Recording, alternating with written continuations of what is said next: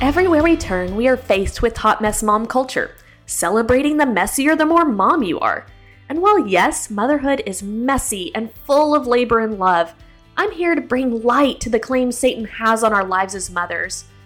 We are not messes. We are masterpieces designed by God on purpose for a purpose. So join me for a conversation about stewardship as we seek to intentionally multiply all God has blessed us with in motherhood, marriage, life, and faith. Let's focus like Philippians 4:8 calls us on whatever is true, wholesome, noble, right, pure, lovely, peaceful, admirable, excellent, and worthy of praise. Together, we can raise a generation of masterpieces and steward our lives in a way that matters most. Hey friend, you know that I love talking to other women that are excelling in certain areas of their life. And my guest today, Sarah Sanderson, is excelling in an area that is kind of hard to talk about. We're talking about finances. And so I hope you are blessed by our time together. I know I was. There is just loads of grace and loads of practical steps that we can take to steward our money well as wives and moms. So I hope you'll take a listen. We're dividing it into two parts because there was just so much good to talk about. I pray you're as blessed as I was by our time together. So listen in. Hello, friends. Today is going to be fun. We are talking all things finances, which, as you may assume, is the first thing most people talk about or think about when it comes to stewardship. They think of the parable in Matthew over the talents, and it's just easy for us to wrap our minds around. We've been given this income or this money by the Lord, and we're supposed to tithe that, or we're supposed to bless other people with it, and so, or multiply it, invest it, use it wisely. And so I think sometimes we think we know everything, but we're very uncomfortable talking about it. So I have with me my good friend, Sarah Sanderson. Yay! I'm so happy to be here. Tell us a little bit about yourself. So, my name is Sarah Sanderson. I'm a stay-at-home mom. I've got 3 kids, 5, 4, and 2. So, we are very busy right now. Very. My husband, Browning, and I have been married for 8 years. He is a financial advisor, so that makes for an interesting dynamic, having an investment professional and a personal finance professional married to each other. We started out our marriage right before we graduated from Dave Ramsey's Financial Peace University, a week before we got married. So those laid great principles for our lives. We have never in 8 years had a fight over money because we've always gone back to the baby steps that we'll talk about a little bit later, and had just clear communication of being on the same page financially. And because of that, a couple years ago, I enrolled in Dave Ramsey's Master Financial Coaching course, which he personally teaches. There's probably a couple hundred around the country at this point. And so in my free time, I use it as a ministry to counsel people in their personal finances. So funny story, my dad made Justin and I do that class before we could get married. Oh, wow. It was like a prerequisite. And for the audience, my dad is a CPA. He's an accountant, and I am the world's worst. I have gotten better, but I am the world's worst financial manager. My dad generously took care of that for me most of my adult life, and then I got married, and Justin's really good at all that stuff. I'm learning, but I think it's not something that comes easily to me. And when forms arrive in the mail, I send everything to my dad that looks taxi. I understand. I literally tell him that. And he's a professional. Yeah, he is. And my roommate in college was an accountant, so I was surrounded by people that were always very good at it, and I just never needed to be. Yeah. Which is not necessarily okay. You know, there is some personal responsibility when it comes to your finances. So not something that's always been my strong suit. It's never too late to learn. That's something that we try. My husband and I, whenever we attend a wedding or we have friends that get engaged, we always try to pay for their tuition to go through Financial Peace as a gift to kind of get them started on the right foot. Because it changed our lives. Yeah. And it's been the same way for Justin and I. I mean, certainly we've probably definitely had some arguments, but it's more because I was a resistant learner. I understand. I have many resistant learners come through our course. But I have bougie taste. We'll just be honest. I understand. Sarah knows me well. I like nice purses. You know, it's okay to like nice things. It is. It is okay to like it's nice okay to have nice things. And yeah, it is. We just have to be able to buy them. I understand. So, like we were talking about in the parable in Matthew, the master gives 3 people different amount of talents, and one buries it because he's afraid to lose it. God calls him wicked and lazy. And then the 2 other multiply them, but at different amounts. But they both did what they were supposed to. Right. Okay. So we're going along the framework of not wanting to be wicked and lazy. Oh, of course. Yeah. I felt more in the lazy and overwhelmed genre. I think some people with finances, they get just so overwhelmed that it's like, I can't make a choice because I don't know what to do first. I see that all the time with people that meet with me, is that they either have learned too much and they're like on information overload, analysis paralysis, or the situation, they feel stuck in their situation, and it's very overwhelming and it's scary. It is. It's very scary. And it hurts my heart, but I'm just encouraged that people are starting to really look more at their finances and how can I feel stable and secure with what I have. Yeah. And it is possible. Yeah. So going forward, a lot of our listeners are stay-at-home moms. Sure. Not actively bringing in income. May or may not have a side hustle, but not the primary breadwinner. Sure. And a lot of you probably are. That's awesome too. But looking at the mom that is not actively bringing in money, how can they play a more active role in the finances in their family? Yeah, when I first became a stay-at-home mom, it was something that I really struggled with because I've always worked. Like, the earliest I could get a job, I've always had a job, I've always had income.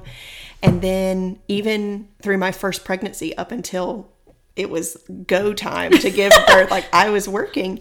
And so it was a really weird shift going from having income to being at home. And I think sometimes people can have a little bit of an identity crisis. I did. Of, oh my goodness, what is my purpose? And it's to raise these children to be valuable for the kingdom of God.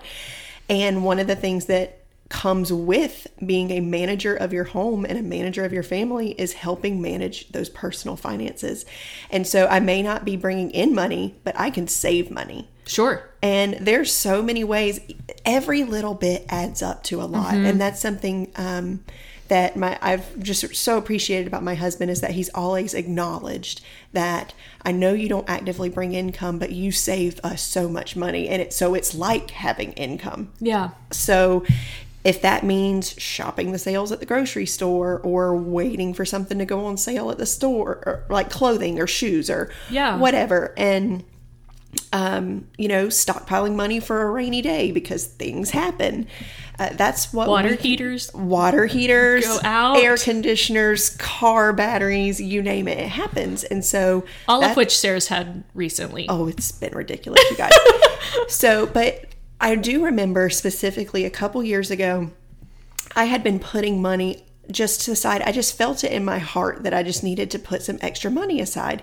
And so I had just been like stashing cash away for whatever reason. Not in your mattress, but... And my husband comes home from work and something had happened to his car, and it was going to be about $550 to fix. And he was like, Sarah, we had just gotten out of debt. We were working on our savings. We didn't have the money. And he was like, I do not want to put this on a credit card, but we have to have a car. And I was like, I got you. And I was able to go, and I had that money. And so I was like, Lord, thank you for giving me that urge to save this money. Yeah. So, that was a huge contribution. I didn't make that $550, but I saved it. Sure.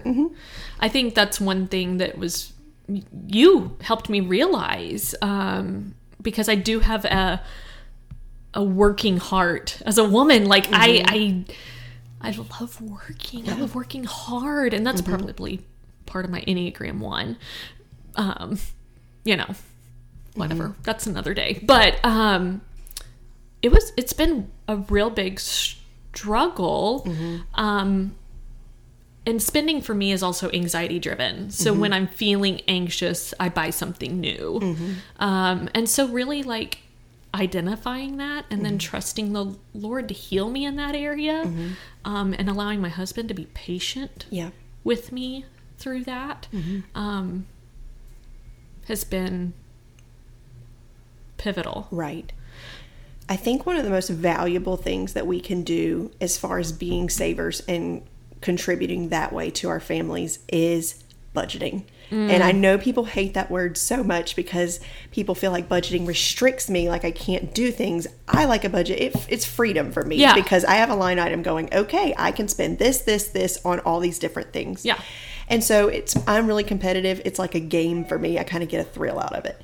That's a good way to look at it. Yeah, it's fun. So I love going to the grocery store and seeing how much I can get for as little as possible. And then I come home and I'm like, look at me, look at all I did. And it's a fun game for me. And it wasn't at first. Yeah. But it's making a list, sticking to it. If you have impulse problems, use online shopping. You can save a lot of money. And I've gone as far as starting to have our groceries delivered for that reason, because even when I would go pick them up at the store, I'd be like, oh well, I'm already here, I'll hop in for a couple more things, and then I end up leaving with, at Walmart, leggings and it adds up, sleep set, and maybe some new goggles for the kids because they wore theirs out. So delivery, even though I have to pay a tip to the driver, right, has ended up being... You ended up spending less anyway than walking in the store. Yeah, and that's a huge thing. And so I always encourage people that think they don't need a budget, because I'm not an overspender. You will be shocked at how much money you spend, especially at the grocery store and eating out, if you just track your spending for 90 days. Yeah. And do that in the form of a budget and give yourselves 90 days grace to get your budget right. But you'll be really surprised. Okay. So I have 2 questions, but let's go down the budget train first. My favorite thing is practical implications. Like, we don't want to just give people a pet cop to go save money. Like, what...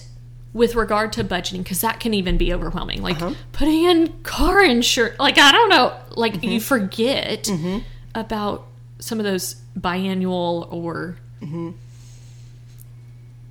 not routine expenses. Right. So are there is there a tool you recommend for people to get started, like that makes it less overwhelming? Sure. So since I work with Dave Ramsey, I always encourage people to use Every Dollar. It's an app that his company came out with, but there's also the Mint app. There's also, I think there's an app called Envelopes that I've heard people use that they really like. They pretty much all do the same thing.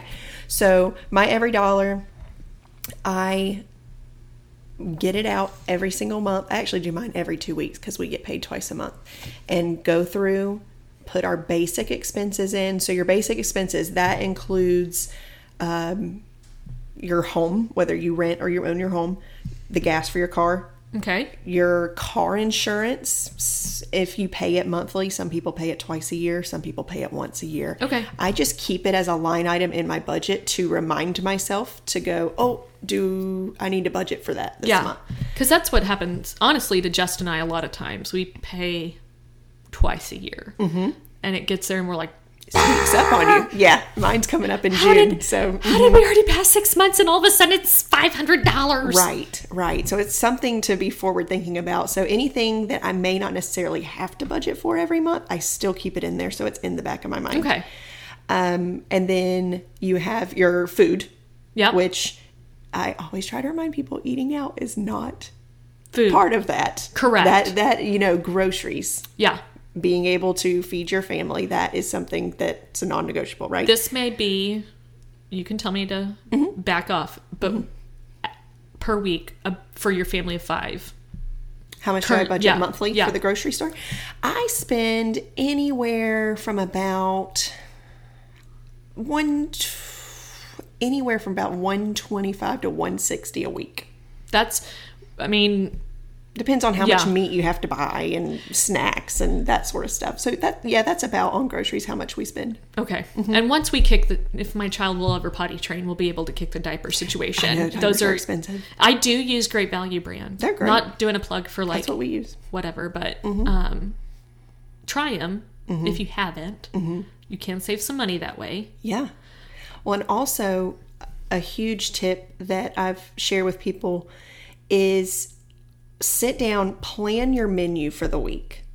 Don't be like, okay, well, I don't know if I have any pasta ingredients, so I'm just going to grab it off the shelf. Sit down and go, okay, on Monday, I'm going to make fajitas. And on Tuesday, I'm going to do soup in the crock pot. And on Wednesday, I'm going to do something else. And go through those recipes and write down all the ingredients.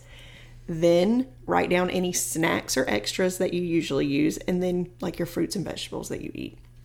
That alone will save you tons of money. So you don't end up with the spring mix that you never opened that went bad? Exactly. I was notorious for that when I first got married. And also take inventory of your pantry. Yes. Don't go buy that 5th box of cereal that you didn't know that you had already. Mm-hmm. So when I was working full time, I worked full time until 3 months after Luke was born. Okay. So I was a working mom for a little over 2 years.